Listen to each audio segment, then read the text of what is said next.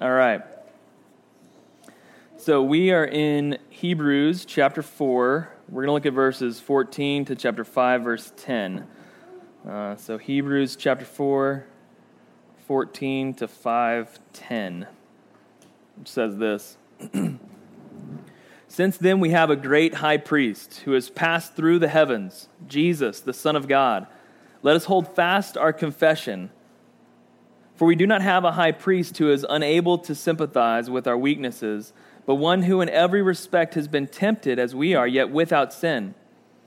Let us then with confidence draw near to the throne of grace, that we may receive mercy and find grace to help in our time of need.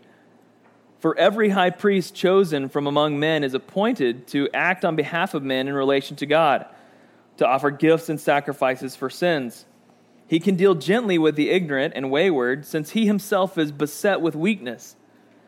Because of this, he is obligated to offer sacrifice for his own sins, just as he does for those of the people. And no one takes this honor for himself, but only when called by God, just as Aaron was.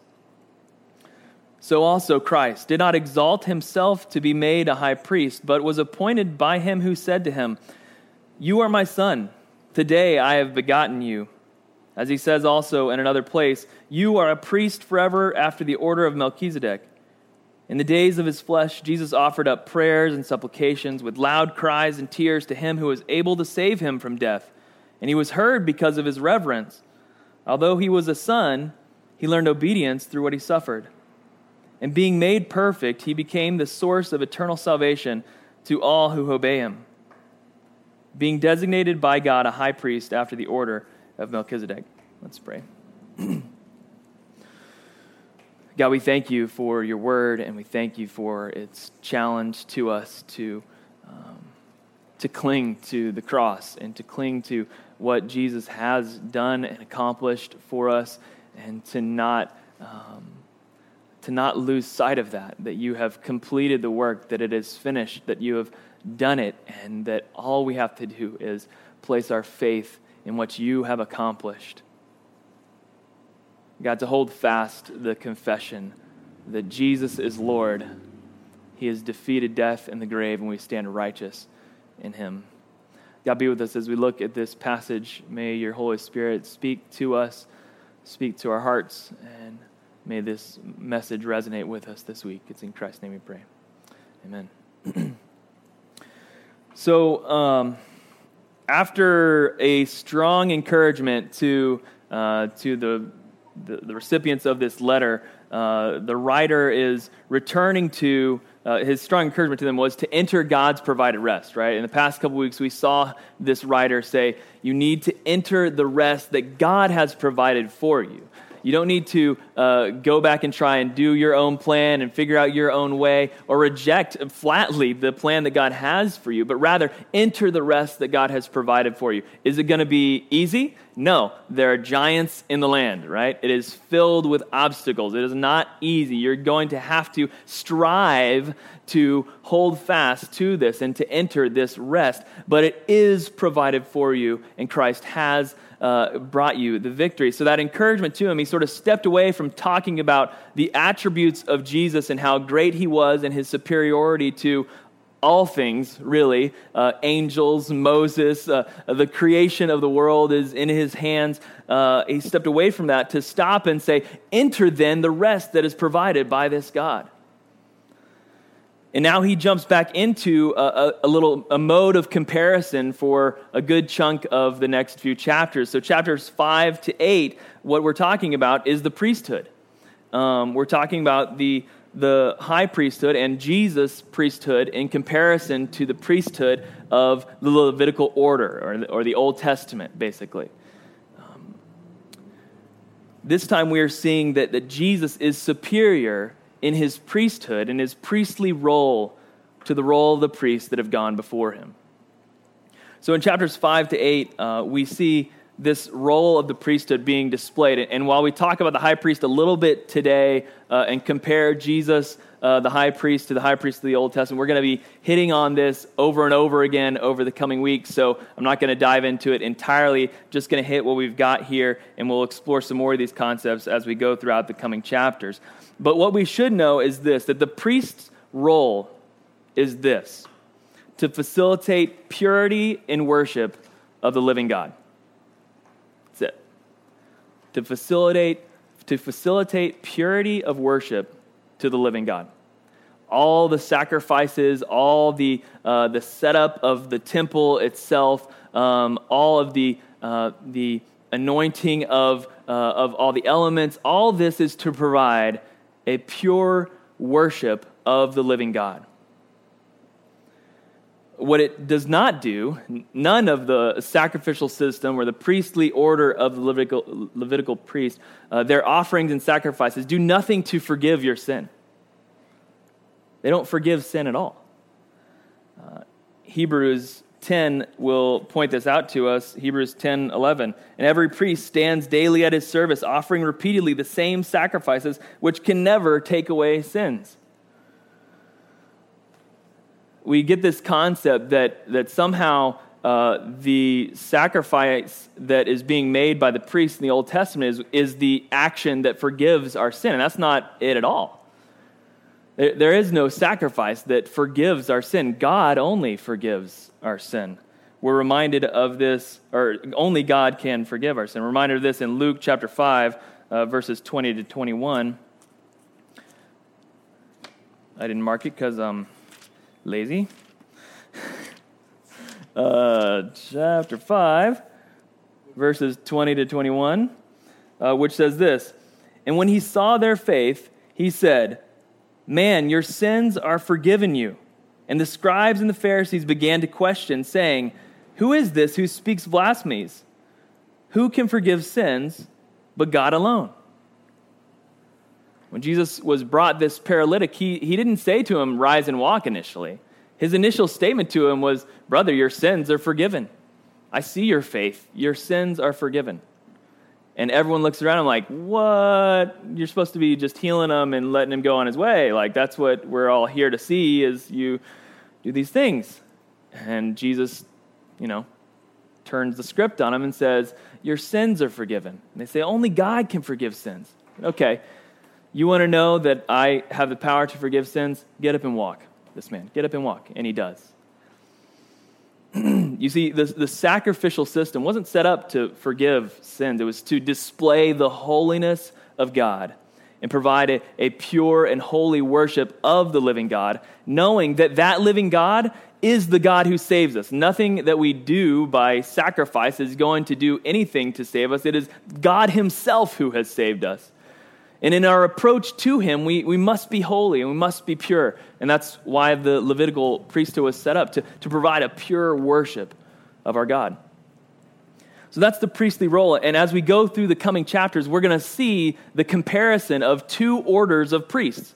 The order of Aaron, that is the Levitical priesthood, and the order of Melchizedek. And there are some differences that we'll compare as we go through that. And it's always this is a very challenging passage or section of Scripture as we talk about a priest who's very rarely mentioned, but is directly connected to Jesus in his role as a priest. So we'll get into that more and more as we go along in the coming chapters, but not yet today. That's a preview of things to come. Today, what we see is in Jesus' high priest role, we see that Jesus is as we are. That he is as we are. That Jesus, though holder of the universe, though creator of all things, sustainer of all things, though greater than angels and greater than Moses and greater than all these things, he came as a man. He came and walked this earth as a man, just as we are. And so, as we go through this passage, we'll see him compared to a manly high priest. As Jesus is a priest, he's going to be compared to the priest's role for the people. this concept is difficult. I mean, it's basically the concept of Jesus being both 100% man and 100% God. Our brains don't really compute this. It's not something that we can really reconcile logically. In fact, I was thinking about doing an illustration, but I'm not going to do it. It's going to be too complicated to make a mess. But basically, think of it this way, right? You've got a full cup of water, right?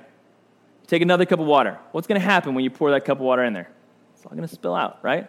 It's exactly how our minds compute 100% plus 100%. You can't put more into a 100% full cup. It's going to spill all over the place, right? That's what we're saying about Jesus, that here's 100% God. We're going to pour 100% man into that being. He's 100% man, 100% God. We can't reconcile it. We can only attest to it in the Scripture. That Jesus came, that he interacted with us just as we all interact with one another in physical touch, in bodily touch, and yet he plainly claims throughout his ministry that he is more than just man, that he is God, that he is able to forgive sin, that he's going to rise from the dead. Okay, these are things that humans don't just say unless they're crazy people. Okay? And so either Jesus is telling the truth or he's a crazy person. We believe he's telling the truth. Some people believe he's crazy. Some people choose that middle road and say he's just a good guy. It's untenable, actually.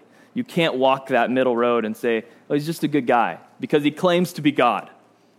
So he's either lying, he's a lunatic, or he's Lord, right? The old saying.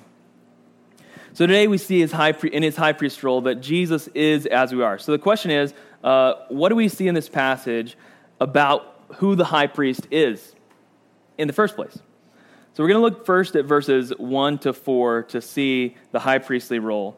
Again, verses 1 to 4 of chapter 5 say this: "For every high priest chosen from among men is appointed to act on behalf of men in relation to God."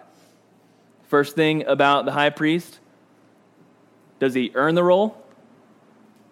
Does he submit his resume and apply for it? He's appointed, right? He is appointed both by his heritage. He has to be of the descendant of Levi and of Aaron specifically for this role. And he has to be chosen and appointed to fulfill that role. So he's chosen first. Second, we see that why is he chosen? He's chosen and appointed to act on behalf of men in relation to God, to offer gifts and sacrifices for their sins. Second thing is, he deals with the sins of the people, right? His dealings and his purpose, his reason for doing his job is to acknowledge the fact that we, and myself included, this priest is saying, are sinners. We're broken, and we're trying to worship a living God, and the only way we can do that is to separate ourselves somehow through sacrifice and in this worship that God has given us to do to make ourselves pure before the living God. That's his role, is to say, okay, we are sinners. How do we approach the living God? How do we come before him clean and worship him purely? We got to offer these sacrifices, and we got to go through this cleansing process. And there's certain things we can't touch, and there's certain things we can't be around, and there's certain time limits on life experience that negate us from normal worship. So he deals with that. He deals with the sin of the people. He makes sacrifice for the purity of his the individual and corporate worship. Finally, he feels the effects of sin personally. He doesn't just deal with the sin of the people, he feels it himself. Verses 2 to 3 say this: "He can deal gently with the ignorant and wayward, since he himself is beset with weakness. Because of this, he is obligated to offer sacrifice for his own sins, just as he does for the sins of the people."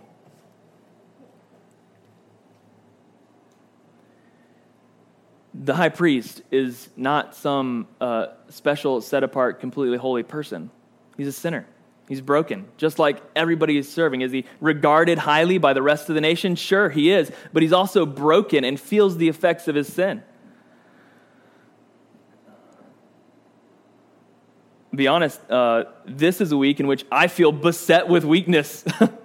A long week of work, a lot of stuff going on. Feel like there was not enough hours in the day. Feel like concentrated on too many things, got distracted by too many things, namely Oklahoma State football yesterday. I feel beset with weakness. I feel unfit for the role and task that is before us. I feel beset with weakness. And the only reason that besetting weakness of the high priest and of myself at many times doesn't overtake the role is that we're called. We're called to a position, and if God has called you to do something, He has also provided you the means in which to do that, regardless of how your emotions are wavering in your identity. If He's called you to it, He's provided for you. And yet because of this tension that the high priest felt, that he too was beset with weakness and not fit for the position, he was able to deal, what does it say? Deal gently with the wayward and deal gently with the ignorant. So when he's providing sacrifice for, so-and-so who knew they screwed up and came and screwed up again, and, is he chastising him? No. He's recognizing that here this person has come in repentance to offer a sacrifice. Yeah, is he wayward? Yes. But you know what? Once I was too. And for the ignorant, he says, here's this person stumbling and bumbling up onto the Temple Mount and not doing the right things, probably making things unclean in the way that, but do they know? No, they're ignorant. He says, it's okay, this is what we do. You got to go here. And gently he deals with them. Why? Because he once was ignorant himself. He was once a child. He once did not know the way that things ought to operate. So he feels the effects of sin personally. He's chosen, he deals with the sins of the people, and he feels the effects of the sin personally. Okay, so that's a very just high-level view of the high priest role, right? And again, we'll get a little deeper into the high priest role as we go along. But these are the three things that we see in this passage. He's chosen, he deals with sins of the people, and he feels the effects personally. And what do we see about Jesus? What we see about Jesus is that he is greater. He's not just a high priest, he is the great high priest. It says it from the outset of our passage, verse 14, since then we have a great high priest. So how is Jesus greater than the normal high priest? How is he higher than the highest, most holy individual representing the nation of Israel at any one point? How is he higher? How is he greater than that person? We see it lined out in this passage. First, we see that, like the high priest, he is chosen. He's chosen in a number of ways. Verses 5 and 6 say this. So also, Christ did not exalt himself to be made high priest, but rather was appointed by him who said to him, you are my son. Today I have begotten you. As he says also in another place, you are a priest forever, after the order of Melchizedek. He's chosen. He's chosen for this role. God has appointed him to this role. And this is the first place where we see that his priesthood is slightly different. He's appointed to the priesthood of Melchizedek. So his priesthood is different, and we should assume that because it's saying that it's different, and because that it's saying that he's greater, that this priesthood of Melchizedek is somehow greater than the high priesthood of Aaron. He's chosen. He's a chosen high priest. Second, we see just like the high priest, he deals with people's sin. Verse 9. 8 and 9. Although he was a son, he learned obedience through what he suffered, and being made perfect, he became the source of eternal salvation to all who obey him. See, while the high priest of the Old Testament, of the Levitical priesthood, offered sacrifice and offered worship unto the people of the living God, they never offered salvation in and of themselves. The priesthood of Melchizedek is standing forever. It is a permanent priesthood. And thus the sacrifice of this priesthood is also permanent. In verse 9 we see, and being made perfect, he became the source of eternal salvation to all who obey him. We'll see later as we study the priestly order of Melchizedek that he will become the source of eternal salvation to all who believe in him across all time. That is, the sacrifice of Jesus is the saving act of God for all time. Present, future, past. Whole of creation. Salvation is found in Christ giving himself on the cross. So if you are a faithful one of the Old Testament, as we'll look at a whole hall of faith in chapter 11 of people who by faith followed God and put their trust in the living God, they were saved by Jesus' work on the cross. It is one sacrifice for all time, not just for the present and the future, but also for the past. Those who placed their faith in God as their Savior were placing their faith in Jesus, who accomplished it at the cross. He deals with the sin of the people. He has become their eternal salvation. He has perfected his calling. He has completed it entirely and become the source of eternal salvation to all who obey him. I'll point out my interpretation here of to all who obey him. Because you might think, well, what? Like, if we're obeying him, does that mean we're doing some works to, like, achieve obedience? Sort of. It goes back to the study that we did of the people of Israel when they come to the edge of the promised land. And there before them is the land that God has given them. God has given it into their land. What does obedience look like? It looks like having faith in the living God. What is the action that accompanies that obedience? Walking into Canaan and saying, this is the land that God has given me. You will not stand against the living God. And finally, for the generation that did enter, walking around the walls of Jericho 7 times and bursting out trumpets and seeing the walls fall down before them. That is having faith in the living God. Was it doing something? Yes, it was walking in obedience. Did that action save them? No. What saved them was God. Did they bring out their swords and slay those in Jericho? No, they sung praises of God and the walls fell down and they ran in fear.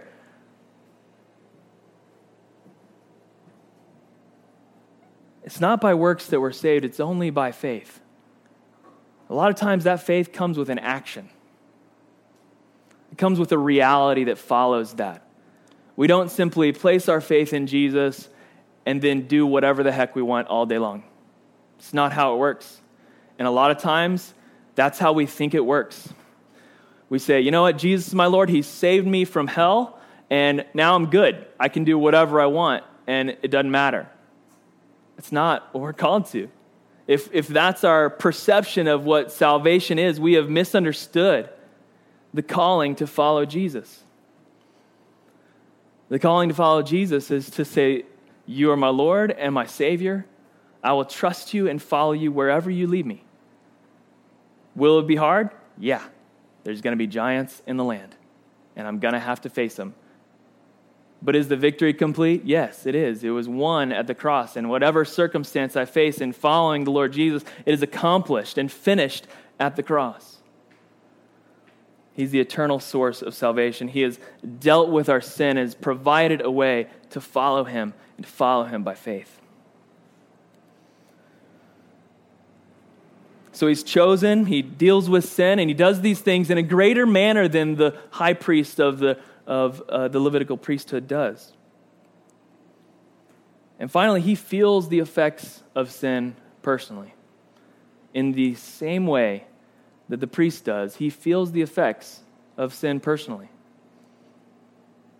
There's a slight difference in his feeling of it, and we'll talk through that. Verses 14 to 15 and verses chapter 5, verse 7 through 8.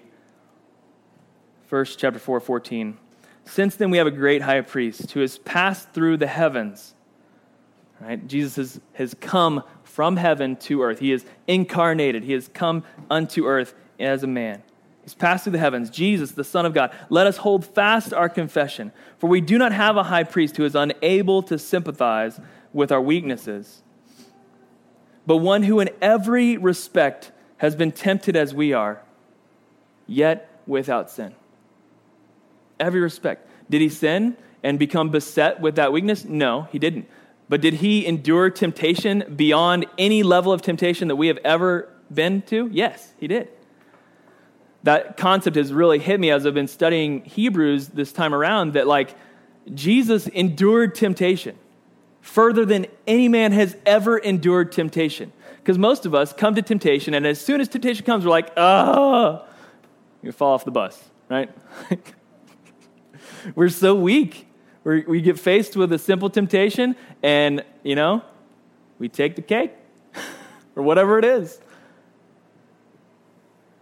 But Jesus endured that temptation. And do you think his temptation stopped at the desert when he was tempted by Satan?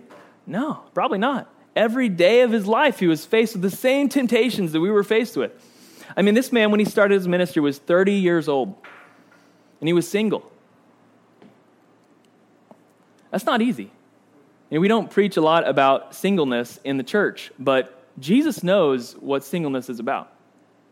He is the epitome of being a single person on earth. He has endured its effects and its realities to no end. He understands it completely, what it is to trust in only the one who you cannot see on this earth. That's what it's like to be, a lot of times, a single Christian. You don't have the helpmate with you to endure these hardships and to take care of these struggles and things. And Jesus understands that. He is tempted just like any other person. He's tempted with fame and power and miracles that should not have been his. That's what Satan brought before him and said, hey, look at all these kingdoms of the world. I'll give them to you if you just bow the knee to me. Satan literally says that to Jesus. Jesus says, no, even though I haven't had food for 40 days and now you're coming at me with this stuff, I know where I'm called to be. He has faced the temptations that we face. Verses 7 to 8 drill this home for us. In the days of his flesh, Jesus offered up prayers and supplications with loud cries and tears to him who was able to save him from death. Jesus displays full emotion in regard to the challenges of his calling. We think of him so often as, well, he's God, so he came to earth, but he was still God, just walking around like it's easy peasy, just, gonna do this thing, okay, gotta go over here, gotta make this appointment, and whatever, gotta heal this person. It's not what the passage says, right? It wasn't a walk in the park. Jesus offered up prayers and supplications with loud cries and tears.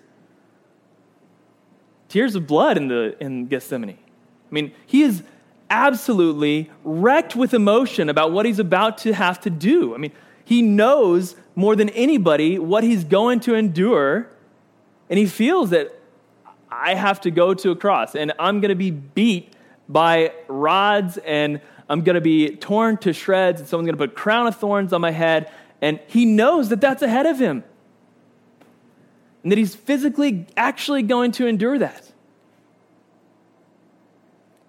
So does he feel the effects of sin? Yeah, he does. He feels the temptation that we feel, and he feels the effects of people sinning against him time after time.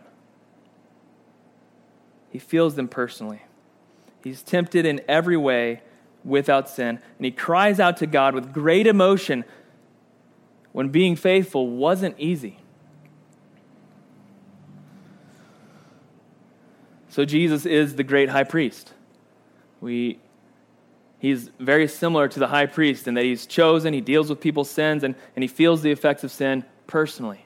He is unlike that high priest in that he was chosen in a special way in the order of Melchizedek. He deals with the sin of people by a single eternal sacrifice that actually forgives sin for all time for those who place their faith in him, and he feels the effects of sin in a way that nobody possibly ever could, by being tempted all the days of his life by it and never giving in.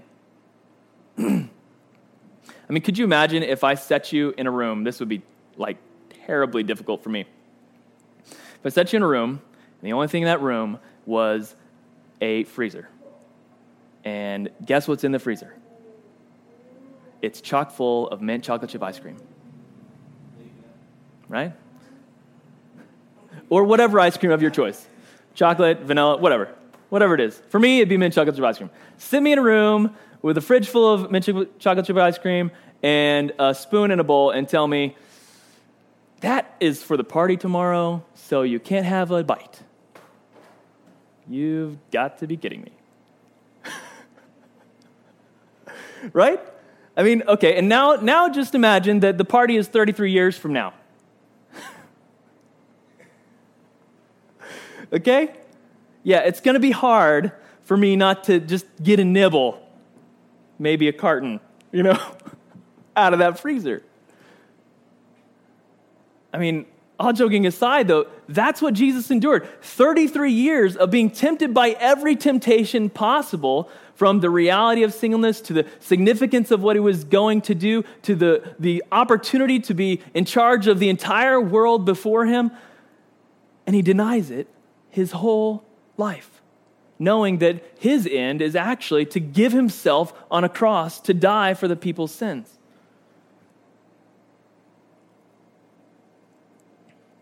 He feels the effect of sin personally. He was tempted to a measure that we cannot comprehend or understand, and yet without sin.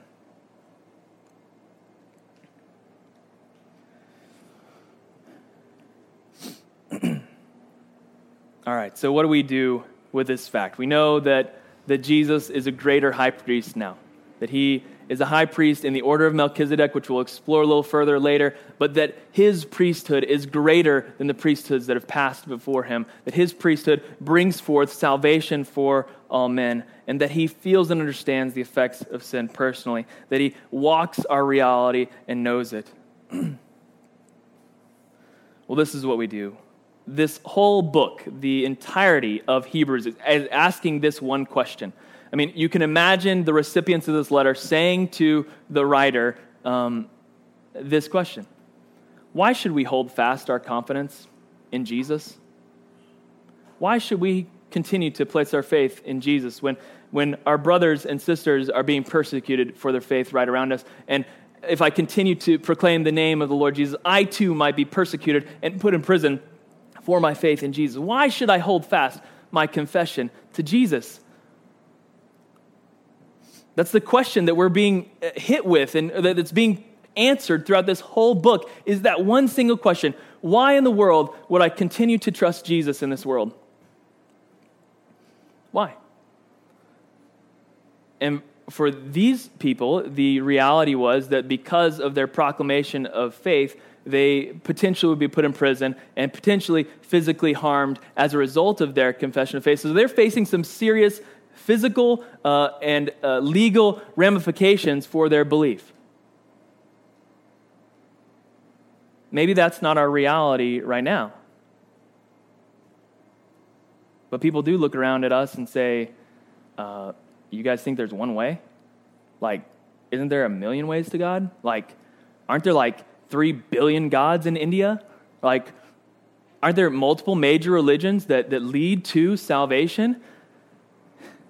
And we'd say no. I'm sorry, but no. Jesus says, I am the way, the truth, and the life.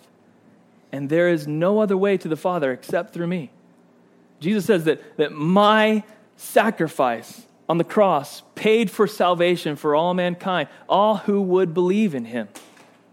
That he is the only way. People scoff at that. People think that's crazy.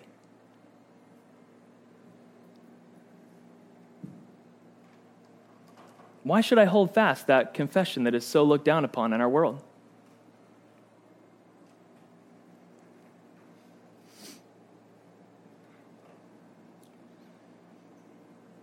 Hebrews gives the answer throughout its pages. It tells us what Christ's identity is, right? We started this journey out by seeing that Jesus is the prophetic voice of God. He's God's Son, the heir of all things, the creator of the universe, holder of the universe, glory of God's presence, revelation of his nature, that he's sovereign over the angels, that he's greater than Moses, that he's greater than the high priests of the Old Testament time, that his sacrifice is one that is made for all time, that is permanent. It saves those behind and before and those in the current time. That one sacrifice is all that was needed.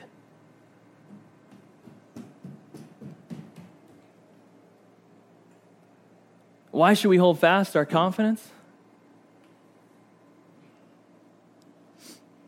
Because Jesus has accomplished our salvation.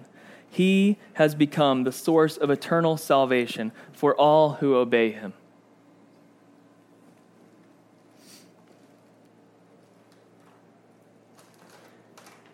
We should hold fast our confidence because he was chosen to do this. We should hold fast our confidence because he deals with our sin. He went to the cross, again, in an eternal sacrificial work. He feels the effects personally. So to these that are receiving this letter, he's saying, I understand that you are about to be persecuted for your faith. And he can say that genuinely because he was hung on a cross for them. So the writer's saying to them, listen, I understand that this is difficult. And I understand that what is before you is a terrible challenge. But let me tell you, your Savior knows, because your Savior endured the very same thing. Not in some flippant way as a deity, but as a man he endured the same persecution, even greater than you might endure. He knows your pain. And to those of us who are sitting tempted by the world's pleasures around us, Jesus knows your pain. He knows your temptation. He's faced it personally. He was offered all the kingdoms of the earth. He understands what it is to endure that temptation and come forth standing on the word of God.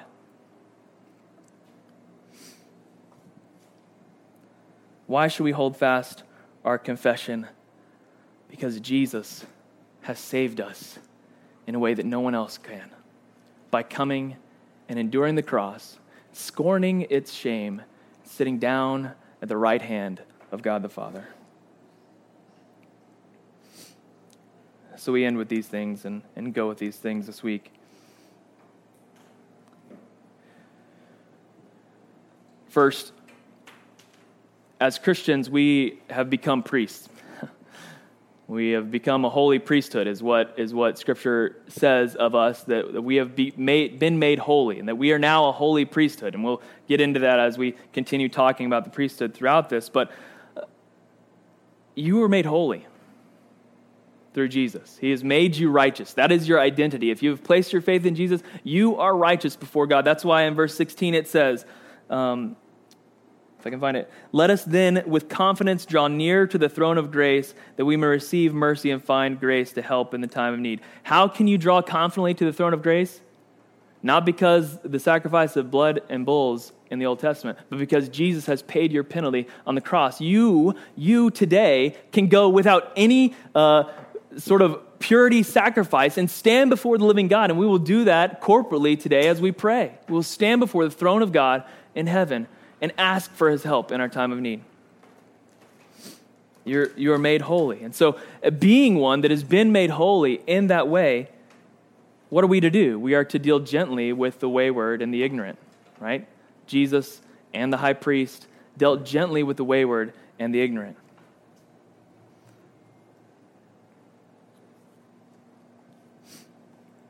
We see this in Jesus. He was not untouchable to people. Rather, he was among those who people had labeled untouchable. He was among tax collectors and drunkards, and he was actually called a tax collector and a drunkard. Okay, if Jesus was so associated with sinners that he was called a drunkard, maybe we should consider how we interact with our world and how we ought to be seen. He dealt gently with the wayward. He dealt gently with the ignorant. He understood that they're in a place of desperation, and they need someone to speak life into their circumstances. And so be careful about being religious and judgmental, Blake, everyone. But rather, deal gently with the wayward and the ignorant. We go with this. Jesus knows our pain, and he paid the penalty for our sin. So often we like to wallow in the fact of the difficulties of our life. But know this, your Savior knows your pain. He knows it. He's felt it fully. He knows your circumstance. He knows the situations that are before you and behind you. He knows them. He feels them deeply.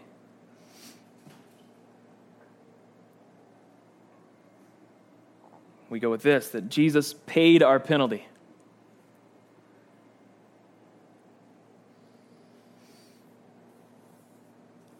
When you screw up this week, and it's a very good likelihood that all of us are going to do that, what you should not say to yourself is, I am guilty and unworthy of God's presence.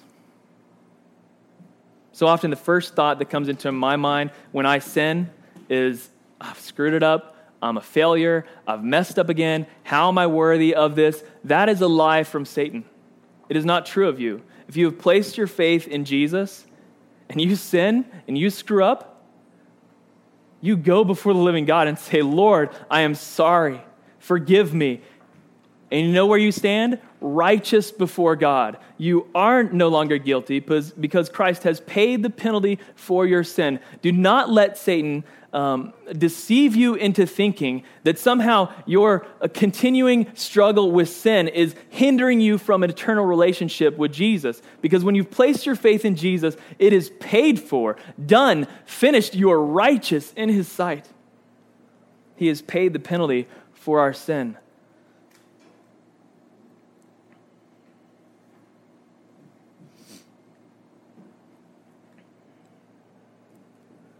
Hold fast your confession of the great high priest, Jesus. Let's pray. God, we thank you for what you have done for us.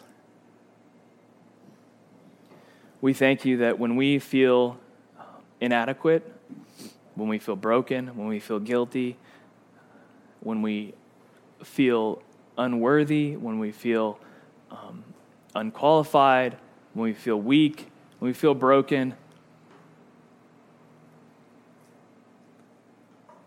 you sympathize with our circumstance. Not in some distant way because of your omniscience and your knowing of all things, but experientially, you understand what we feel. You struggled with it through blood-stained tears. You endured it physically and emotionally.